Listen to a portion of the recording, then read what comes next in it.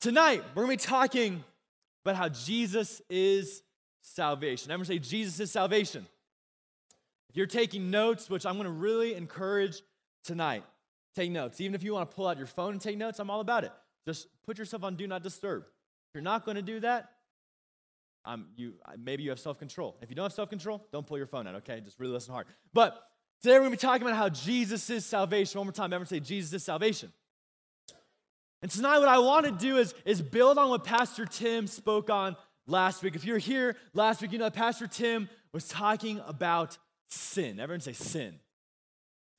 Big word in the church, right? He was talking about sin and the reality that we are all lost and hopeless without Jesus, right? This is like a core piece of the gospel, because if we don't understand that we are sinners and that we are hopeless, that we deserve eternal hell, and I just said the word, I know, that we deserve eternity in hell, then honestly the gospel starts to kind of lose its meaning. It starts to be something that we take lightly, something that's just like, yeah, a cute story, and we get the get out of hell free card when you pray the prayer, and it's like, check, I get to keep on doing my thing. But if we realize the weight of our sin, it showcases even more how great the love and the mercy and grace of Jesus. Are you tracking with me?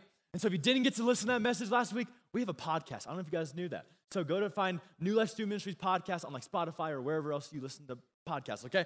Go ahead and listen to that message. But today I want to build on that and talk about this idea, this concept, this core belief of salvation. Everyone say salvation. Now this is what I want to do. Is first, before we jump in, there's so much good news when we talk about salvation, what Jesus has done for you and for me. But if I'm being honest with you guys, I actually really feel led to challenge you guys tonight.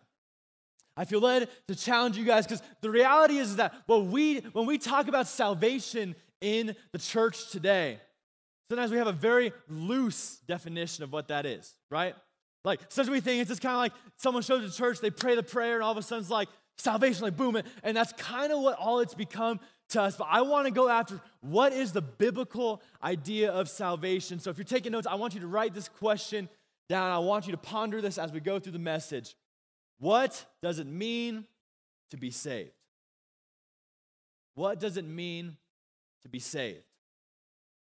And with that question in mind, I want to jump in tonight to challenge you guys, but also for us to fix our eyes on Jesus, for us to be amazed by the gospel, for us to be wowed again by the gospel, for us to be moved again by the gospel. That is my heart for you guys as an older brother in the faith, is that tonight all of us would fix our eyes on Jesus and be amazed by his goodness. Amen? So go ahead and bow your heads. Let's pray together. Jesus, you are so, so beautiful. You are far better than anything else on this earth. God, I acknowledge for all of us that we can't get ourselves to see you as better. We can't stir up our passion enough to try really hard to see you as better. Holy Spirit, we need your work in our hearts to help us to see you and to know you. So God, I'm praying, I'm interceding tonight for my brothers and sisters in this room. Those who have followed Jesus for years, and the gospel has become a dormant, sleepy message. Wake us up, God. For my brothers and sisters in this room who have never really heard the gospel, they've never truly given their lives to you, have never received the free and beautiful gift of salvation, tonight, God, would you work in hearts? Tonight, would you transform? Tonight, would you renew us? Tonight, would you show us our deep, deep need for you, for your salvation? Fix our eyes on you, Jesus. We don't want to be distracted. Anything else going on in this room is so much less than getting to see you, getting to know you more. So come, Holy Spirit, and work in our hearts. In the name of the Father, Son, and the Holy Spirit. And everyone said, amen. Amen. Before I jump, I want to illustrate our need for salvation like this. Have you ever had a moment where you were saved from like danger or something super intense at like just the right moment? Levi raised his hand right away. Like a moment where it's like at just the right time, like the answer that you needed came through and like it saved the day. And have you guys ever had a situation like that? Let me illustrate it like this. As many of you know, I am the youngest child in my family. Youngest children, go ahead, make some noise. I see you. You're loud, bold and proud. Okay. Youngest child in the family. So I grew up as the youngest of four, and growing up, so you know a little about little me, like 7, 8-year-old, even like all the way up to like 13 years old. I was a super tiny kid. Okay, I was tiny. I was like 3 foot nothing. I was like 4 pounds. If the wind blew too hard, it was taking me. Like I was a super small kid. And so being a very small kid and also being the youngest, that didn't go too well for me in context to, you know, if my siblings and I were having some tension. Everyone say tension.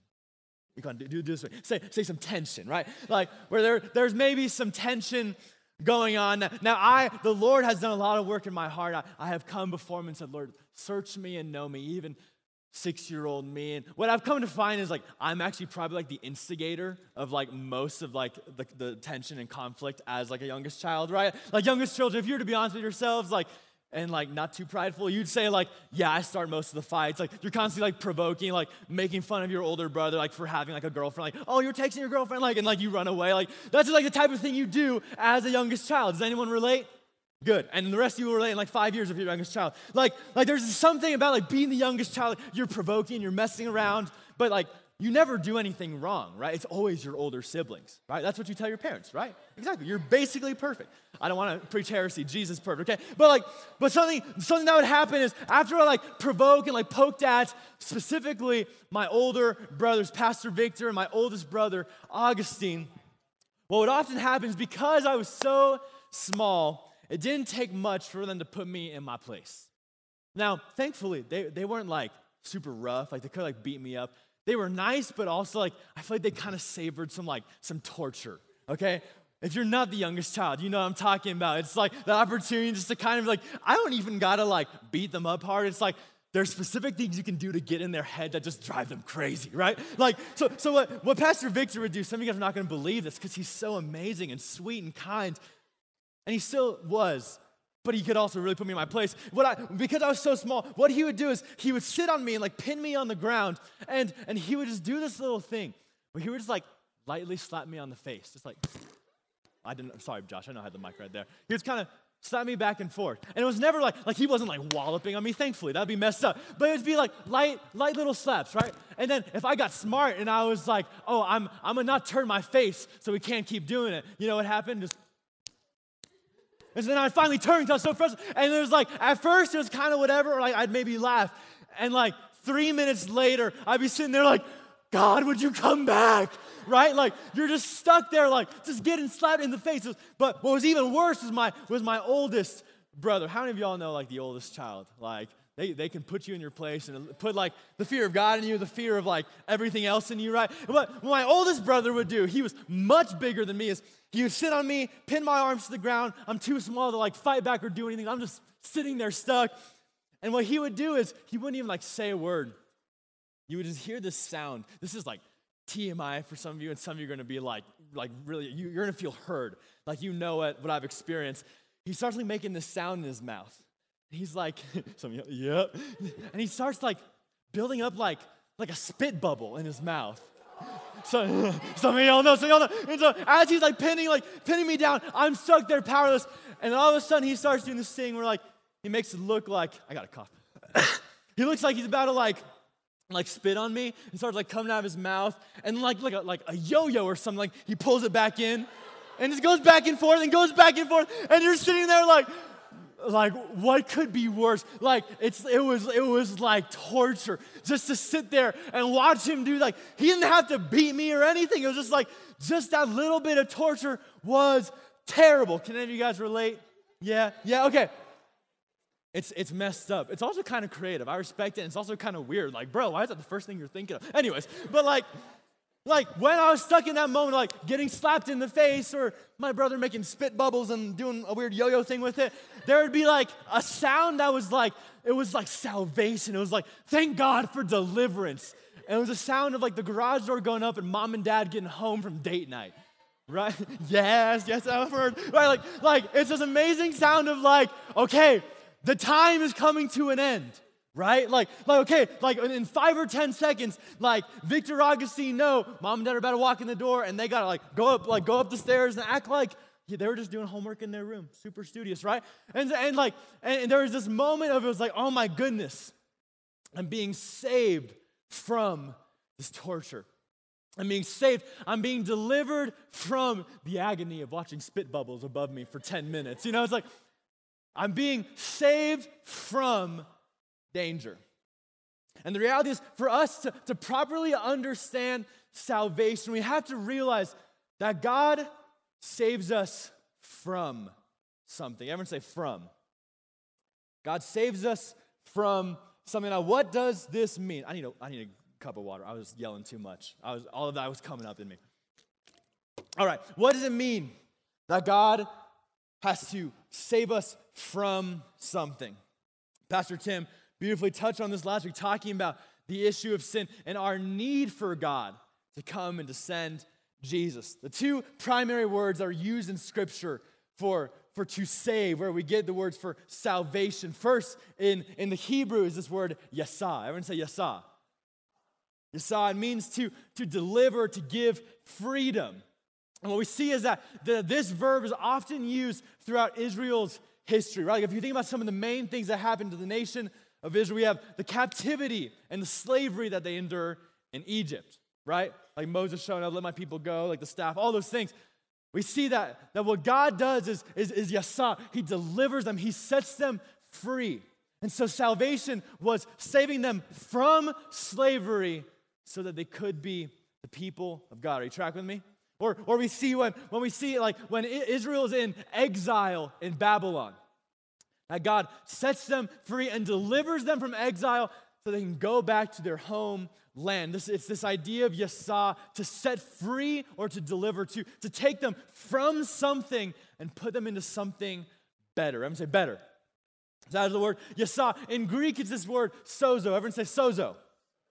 Sozo means to save, but it also means to make whole. Everyone say make whole. If you're taking notes, I want you guys to write these things down. Sozo means to make whole. And often this word is used in when it's describing kind of what Jesus does in physical healings.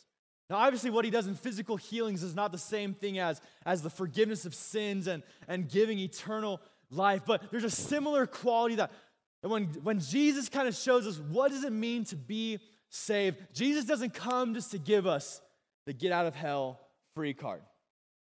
Okay, hear me tonight. Hear me.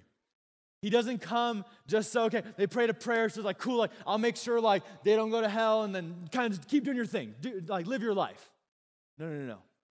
What Jesus does is he saves us from our sin, from death, from ignorance of the truth, because he wants to make you and I whole. Everyone say whole. He wants to make us whole. Now, this is super, super important for us to understand, because if we don't understand that God saves us from something in order to make us whole, we will not understand the weight of the gift of salvation. Are you tracking with me? Like, if we don't understand that God is not just kind of giving us this something nice and a cute story that we can remember at Easter and on Christmas Eve, if that's all the Gospels, if that's all that salvation is to us, it really doesn't have much of an impact on us, does it? Right? And maybe some of you have experienced that, like, when you think about your Christian life, like, oh, it's kind of lame, it's kind of boring, like, you know, it's just a story from 2,000 years ago. I show up to church, I hear about this Jesus guy, but it doesn't mean anything for me today. And friends, look at me. We don't understand that Jesus saves us from something, then we don't understand the weight of the gospel. What we see is that Jesus saves us from sin, from death, so that we may be made whole. Now, this is why this is important. It's going to be up on the screen. I want you to write this down. when we understand that Jesus comes to make us whole, we see that salvation is not simply cheap grace. It's not a get out of hell free card. It's not just Jesus being nice one day and just kind of just like, yeah, like I'll forgive you and just keep kind of doing your thing. My death, my resurrection, it has no impact on the way you live. Just cheap grace. Do your thing. If you come, yeah, I'll forgive you. Keep doing your thing. It's okay if you keep living in sin. That's often what we think about the gospel. But the reality is that salvation is not cheap grace. It is a free gift. Everyone say free gift. Everyone say free gift. It is a free gift that leads us into transformation and wholeness. Everyone say transformation. Everyone say wholeness. This gift of salvation is something that leads us into transformation and wholeness. Look at these passages with me in 1 John, starting in 1 John 2. Disciple John says this, "And by this we know that we have come to know him, if we keep his commandments. Whoever says, 'I know him,' but does not keep his commandments is a liar, and the truth is not in him." Flip the page now to 1 John chapter 3. This is going to be a long passage. It's going to be up on the screen. Read along with me. Keep tracking with me. "Everyone who makes a practice of sinning also practices lawlessness. Sin is lawlessness. You know that he appeared in order to take away sins, and in him there is no sin. No one who abides in him keeps on sinning. No one who keeps on sinning has either seen him or known him. Little children, let no one deceive you. Whoever practices righteousness is righteous as he is righteous. Whoever makes a practice of sinning is of the devil."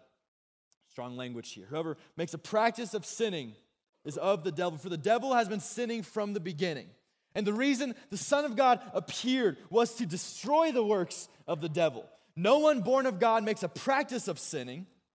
I lost my place. Sorry. Makes a practice of sinning, for God's seed abides in him, and he cannot keep on sinning because he has been born of God. Everyone say, born of God. He has been born of God. By this it is evident who are the children of God and who are the children of the devil. Whoever does not practice righteousness is not of God, nor is the one who does not love his brother. Now, if you're hearing this passage tonight, if you're listening, you're probably sitting there like, oh my gosh. Right? Like these words that John writes are pretty intense. Right? Whoever makes a practice of sinning is a child of the devil. Like dang, John, like you having a bad day? No. Like he's saying what's true. And now let me note this. Let me know this. Everyone look at me. Everyone listen to me. I want to make sure you guys get this clearly. There's a huge difference between struggling with sin and making a practice of sin. Okay? There's a huge difference between struggling with sin and slipping into temptation versus making a practice of sin. Let me show this. In 1 John 1 and in 1 John 2, John invites the church to come and to confess their sins to one another, for he is faithful and just to forgive us. Everyone say confess. This is why even last week we gave you a space, we're going to do it again tonight, for you to come up to trusted leaders, to come and to open up about what you're struggling with. Friends, hear me. This is a safe place to do that. You can do that, and you can come to your brothers and sisters and say, hey, I'm struggling with this, and I need help. Hey, in my relationship, I've been struggling with this. Would you keep me accountable? Would you pray for me? Hey, I've been wrestling with these doubts and these questions, with these fears. I'm struggling with the sinful behavior. Would you pray for me? Would you walk alongside of me? That is good. Okay, that is a beautiful thing. Even in 1 John 2, it says that when we sin, we have an advocate. So when we start following Jesus, he's not sitting there expecting that we'll never make another mistake. Okay, do you hear me tonight? I want you to know that. There's a difference between struggling with sin and making a practice out of sin. Sometimes when we grow up in church, we kind of hear about the story of Jesus in the gospel. Sometimes what we can begin to do is use his grace as a cover-up for our sins. Right? Everyone listen to me. I care about you, so I want you to get this. We can use this idea of his grace, of his mercy, of his love as kind of a cheap cover-up.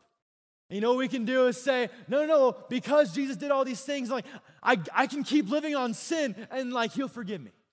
I can keep on doing my thing. I don't need to change my physical boundaries in my relationship because Jesus is going to forgive me. Let's make it real tonight. I can keep gossiping about the people in my school. I can keep on mistreating the people around me because Jesus is cool with it. He's super nice. He'll forgive. Friends, hear me. The Apostle Paul answers this in Romans 6. He says, shall we continue on sinning so that grace may increase?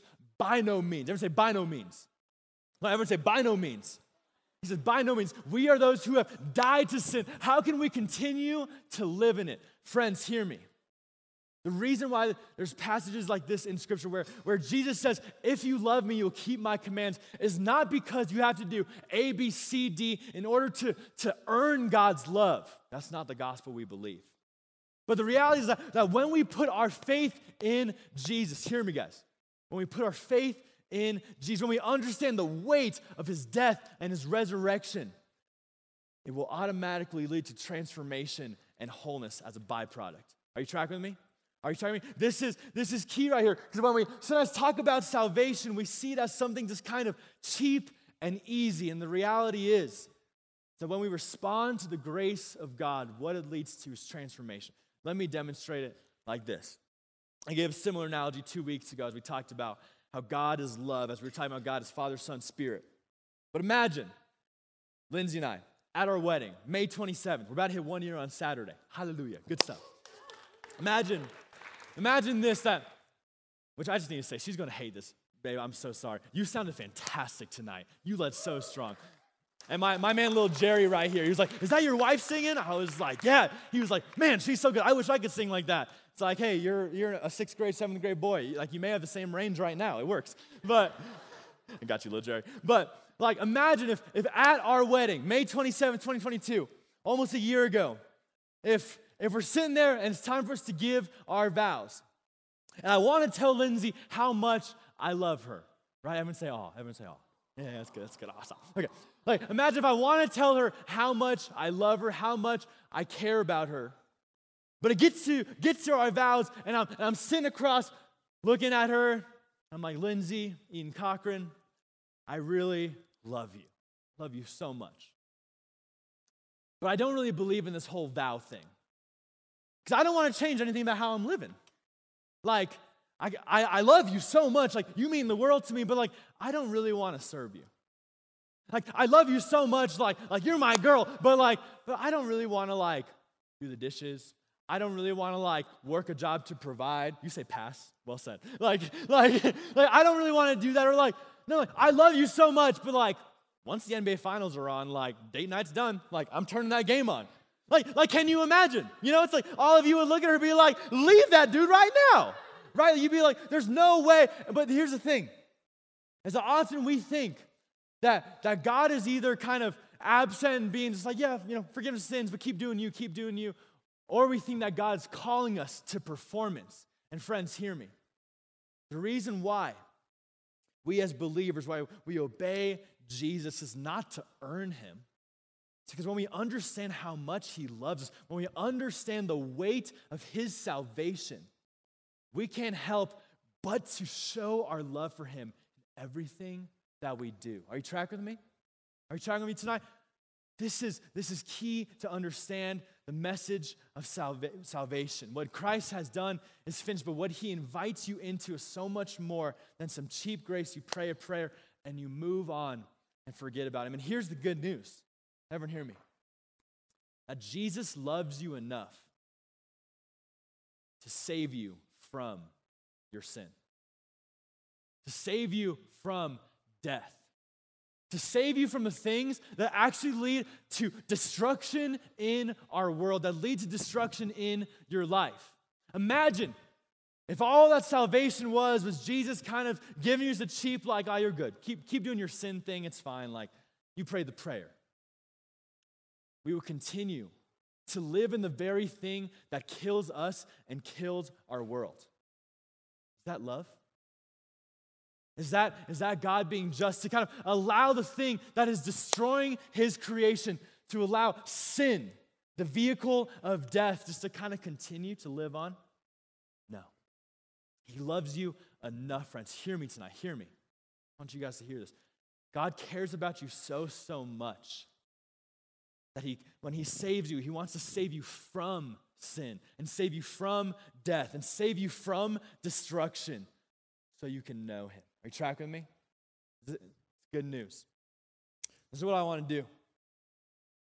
With that in mind, as we talk about salvation, and not as merely a cheap grace or a get out of hell free card, but I do want to tell you tonight that salvation is a gift that is freely given to us by God and sustained by God. Okay, it'll be up on the screen. I want you to write it down. Salvation is a gift that is given to us by God. It's a free gift. You don't earn it, you don't deserve it. That's where we see the love and grace of Jesus. So it's a free gift that is given to us by God, and it is sustained. Everyone say sustained. God, everyone say sustained. Stay engaged with me. That is sustained by God. I want to give you just 3 simple points real quick to show what is true biblical salvation. Worship team, you guys can go ahead and come on up. I want to move through these fast. Number 1 is that God wills our salvation. God wills our salvation. Go ahead and put up that passage in 2 Peter, Nick. It says, the Lord is not slow to fulfill his promise, as some count slowness, but is patient. Everyone say patient.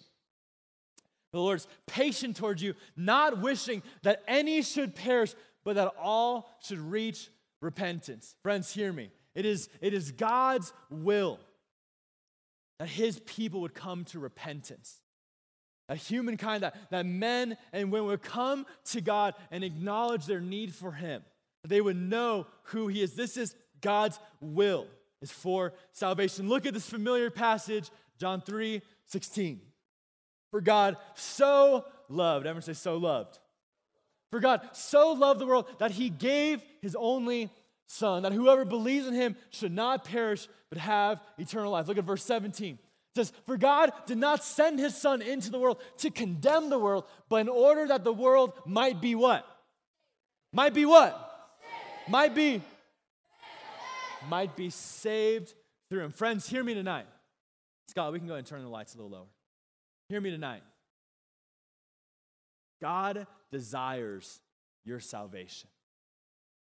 God deeply desires for you to be saved from the thing that is destroying your life, that is destroying the people around you. He deeply desires for you to be saved from that and for you to know how much he loves you. You're talking right now. Be quiet. Be quiet. I want everyone to look at me. Everyone to look at me. I want to say these simple words over you. That God desires you. That God desires relationship with you. You. God desires, his very will is that we would know him. This is why when we talked about God as Trinity a few weeks ago, I talked about how the reality that God has always existed as God the Father, God the Son, and God the Holy Spirit. And a relationship of love, of self-giving, of glorifying one another means that he doesn't need anything from us. Like he didn't create you because he was lonely and he needed some love or praise. No. But he created you so that he could pour out his love on you. And as he pours out his love on you, that you would see how amazing he is. You would glorify him. This is such a simple aspect of the gospel. But I think if you're to be honest with yourself, a lot of you in this room, no one talking, listen. A lot of you in this room, you would doubt that God actually desires relationship. Like you think that God kind of looks over you. The reality is that he wills your salvation. He wills that you know him. good news that he desires you, he cares about you. Number 2 is this. Jesus purchases salvation. Number 1 is that God wills our salvation. Number 2 is that Jesus purchases our salvation. Romans 5:8. But God demonstrates his love for us in this, that while we were still sinners, everyone say still sinners. While we were still sinners, Christ died for us. Pastor I was listening to this week said it like this. Shh, listen. As he was talking about the gospel and calling his church to be awakened to the beauty of the gospel, he said, how many of your sins were future sins when Jesus died on the cross for you? Think about that. How many of your sins were future sins when Jesus died on the cross for you? All of them, right? Every single one of them. All the sins that you committed before you were in this room, from the time you were born till now you sitting in this seat, and every sin that you would commit after, guess what? Jesus, being fully God, knows every single sin that you would ever commit. Now, why does this matter? Why does it matter that every single one of our sins were future sins when Jesus died? It means that he purchased you at your worst. He purchased you at your worst. Like, can you imagine that? Like, when I think about the amount of sins I've committed in my 22 years of life, and when I think about, like, the amount of sins I will commit until the day that I die, that's a lot of sins. Like, me provoking my older brothers, which led to my face getting smacked and spit on. Like, the sins of pride, the sins of selfishness, the insecurity that leads me to try to impress other people, the sin that I live in. Jesus knew all of it. From the day I was born to the day that I die. And guess what? He chose to purchase me at my worst. He chose to purchase you at your worst. Knowing every single sin you would ever commit in your entire life. You don't believe me? Look at this passage in Ephesians 1. Put it up there, Nick. Ephesians 1. Even as he chose. Everyone say he chose. Even as he chose us in him before. Everyone say before. Before the foundation of the world, that we should be holy and blameless before him. In love, he predestined us for adoption to himself as sons through Jesus Christ, according to the purpose of his will. Everyone say his will. Go back to that last, go back to verse 4. Sorry, Nick. One more back. Even as he chose us in him before the foundation of the world. Friends, get this. Pay attention. God chose that his will was for salvation, for restoration, to bring wholeness before anything ever existed. And God the Father, in his wisdom and his goodness, in his love, creates a world fully knowing how many sins you would commit. How many sins you would commit. How many sins I would commit. For my entire life. And still he chose to purchase us knowing everything we would do. The amount of times we'd come into a youth service like this and say, Jesus, I love you, and walk out of this door and take it lightly. He chose to purchase you at your worst. This is good news, and this is what this means. Because he has chosen us, because he has purchased us. Put on that next passage in John 10, Nick. What it says, Jesus says it's about his sheep, the people of his flock. He says, I give them eternal life, and they will never perish, and no one will snatch them out of my hand. Verse 29, my Father who has given them to me is greater than all, and no one is able to snatch them out of the Father's hands. Go to the next slide, Nick. Hebrews 4 says this, since then we have a great high priest who has passed through the heavens, Jesus, the Son of God. Let us hold fast. Everyone say hold fast. Let us hold fast our confession. Verse 15. For we do not have a high priest who is unable to sympathize. What this word means in the Greek is to co-suffer. We do not have a high priest who is unable to sympathize with our weaknesses, but one who in every respect has been tempted as we are, yet without sin. Let us then with confidence, everyone say confidence. Let's then with confidence draw near to the throne of grace that we may receive mercy and find grace to help in time of need. Friends, hear me tonight. I know that a question that many of us ask in our lives is how do I know if I'm saved? Like, can that change? Can that be taken away? Like, if I sin too much, if I fall short too much, like does that mean I'm not saved anymore? What do these passages tell us? That when you are saved, when you come to Jesus as your Lord, as your Savior, as your everything, Jesus says, no one can snatch those out of my hand. And the Father who has given them to me, who is greater than all, no one can snatch them out of his hand. Hear me tonight. You're a believer in Jesus. You don't need to live in fear. You don't need to live in fear because Christ has already purchased you. He has already died for you. He's already been risen back to life. Hold on to that hope. Lastly, number 3, that Jesus sustains salvation because he is salvation. Jesus sustains salvation. He keeps it going. Jesus sustains salvation because he is salvation. Friends, hear me. Everyone look at me. Everyone look at me.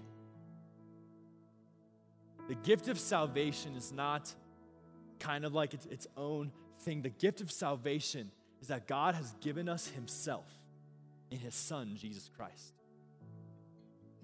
And what that means is that Jesus Christ himself, who is salvation, has come and give his life for you. He has purchased you. Here's the good news. This is what Scripture tells us. Look at 1 John 2. 1 John 2 verse 1 says, my little children, I'm writing these things to you so that you may not sin. But if anyone does sin, we have an advocate. Everyone say advocate.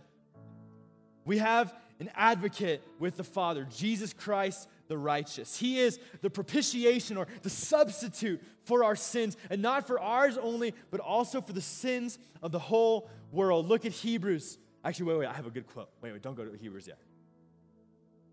Speaking of Christ's advocacy, the writer says, yes, we fail Christ as his disciples. We fall short. But his advocacy, him standing by our side, defending us, his advocacy on our behalf rises higher than our sins.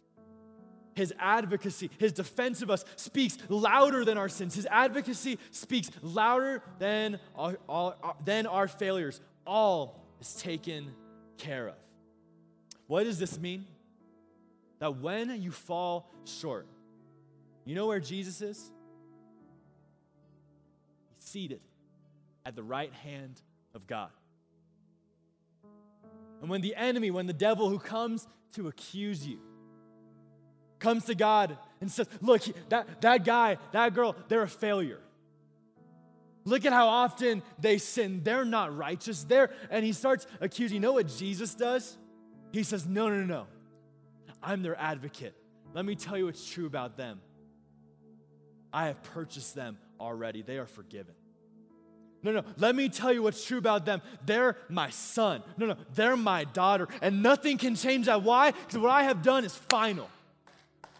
Let me tell you, when the devil's coming to accuse you, or even when you feel shame and condemnation, hear this verse that Christ is your advocate.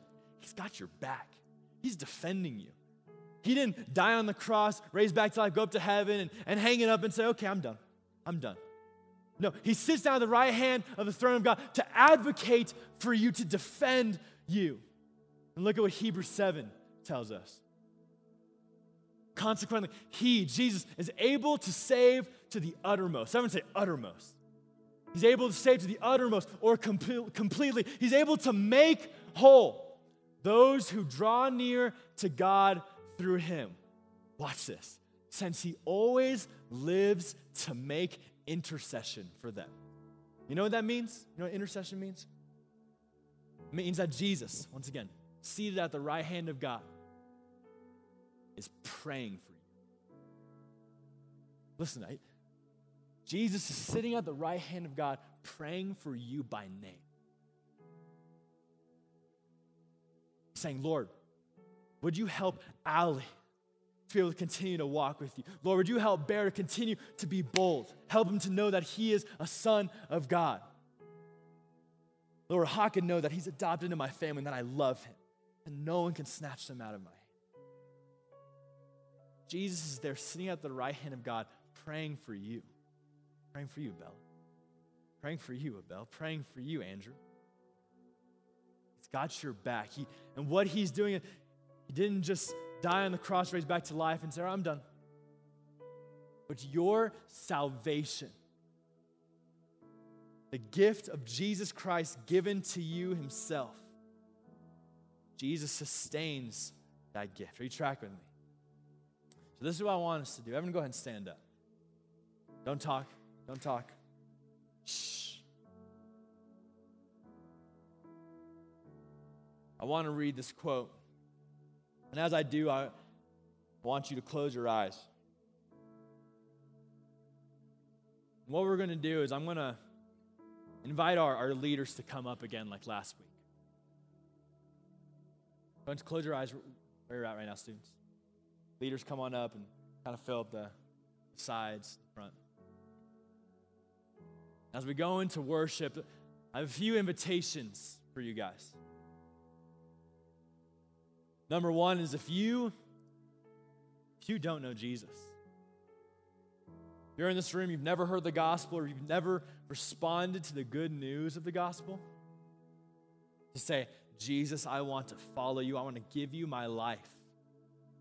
I want to turn from my way of sin and death and to accept your salvation that saves me from this and leads me into adoption. And I want you to come forward and ask for prayer. One of these leaders. Let me tell you, that's the greatest gift you'll ever receive. Is receiving the love of Jesus, the forgiveness of Jesus for you. If you're in this room and you're struggling with sin, you're struggling with sin and you want to walk in freedom, and you need God's help to save you from death, from sin, lead you into his life, I want you to come up and ask for prayer. Like I said in 1 John 2, when we confess our sins to one another, he is faithful and just to forgive us. I want you to come forward and talk to a leader you know, talk to a leader you trust. Be open, confess your sins to be able to receive the forgiveness of Jesus. Friends, hear me. He doesn't hold shame against you. His forgiveness is so beautiful. Close your eyes. I want to read this quote over you. Talking about Christ as our advocate. Same author. He writes, do not minimize your sin or excuse it away. Raise no defense. Simply take it to the one who is already at the right hand of the Father, advocating for you on the basis of his wounds. Let your own unrighteousness and all of your darkness and despair drive you to Jesus Christ, the righteous, in all his brightness and sufficiency. Go and close your eyes. Jesus, we need you.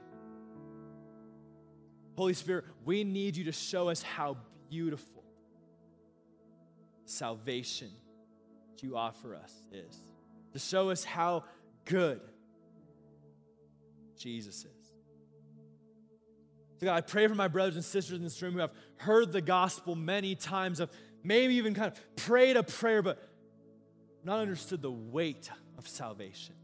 That you call them into something deeper, something that would transform them and bring them from life to death, or from death to life. Would they know, God, the beauty of your love and forgiveness? And Lord, for those who the gospel's become just a distant, far-off story that has nothing to do with them, Holy Spirit, show that you desire every individual in this room to know you, to walk with you, and to know your love for them. In Jesus' name. Take some time to worship. You can respond in singing the song. Also come up for prayer if you want to dedicate your life to Jesus, or if you want to come, confess your sins, and to receive the forgiveness of God. Let's worship, brothers and sisters.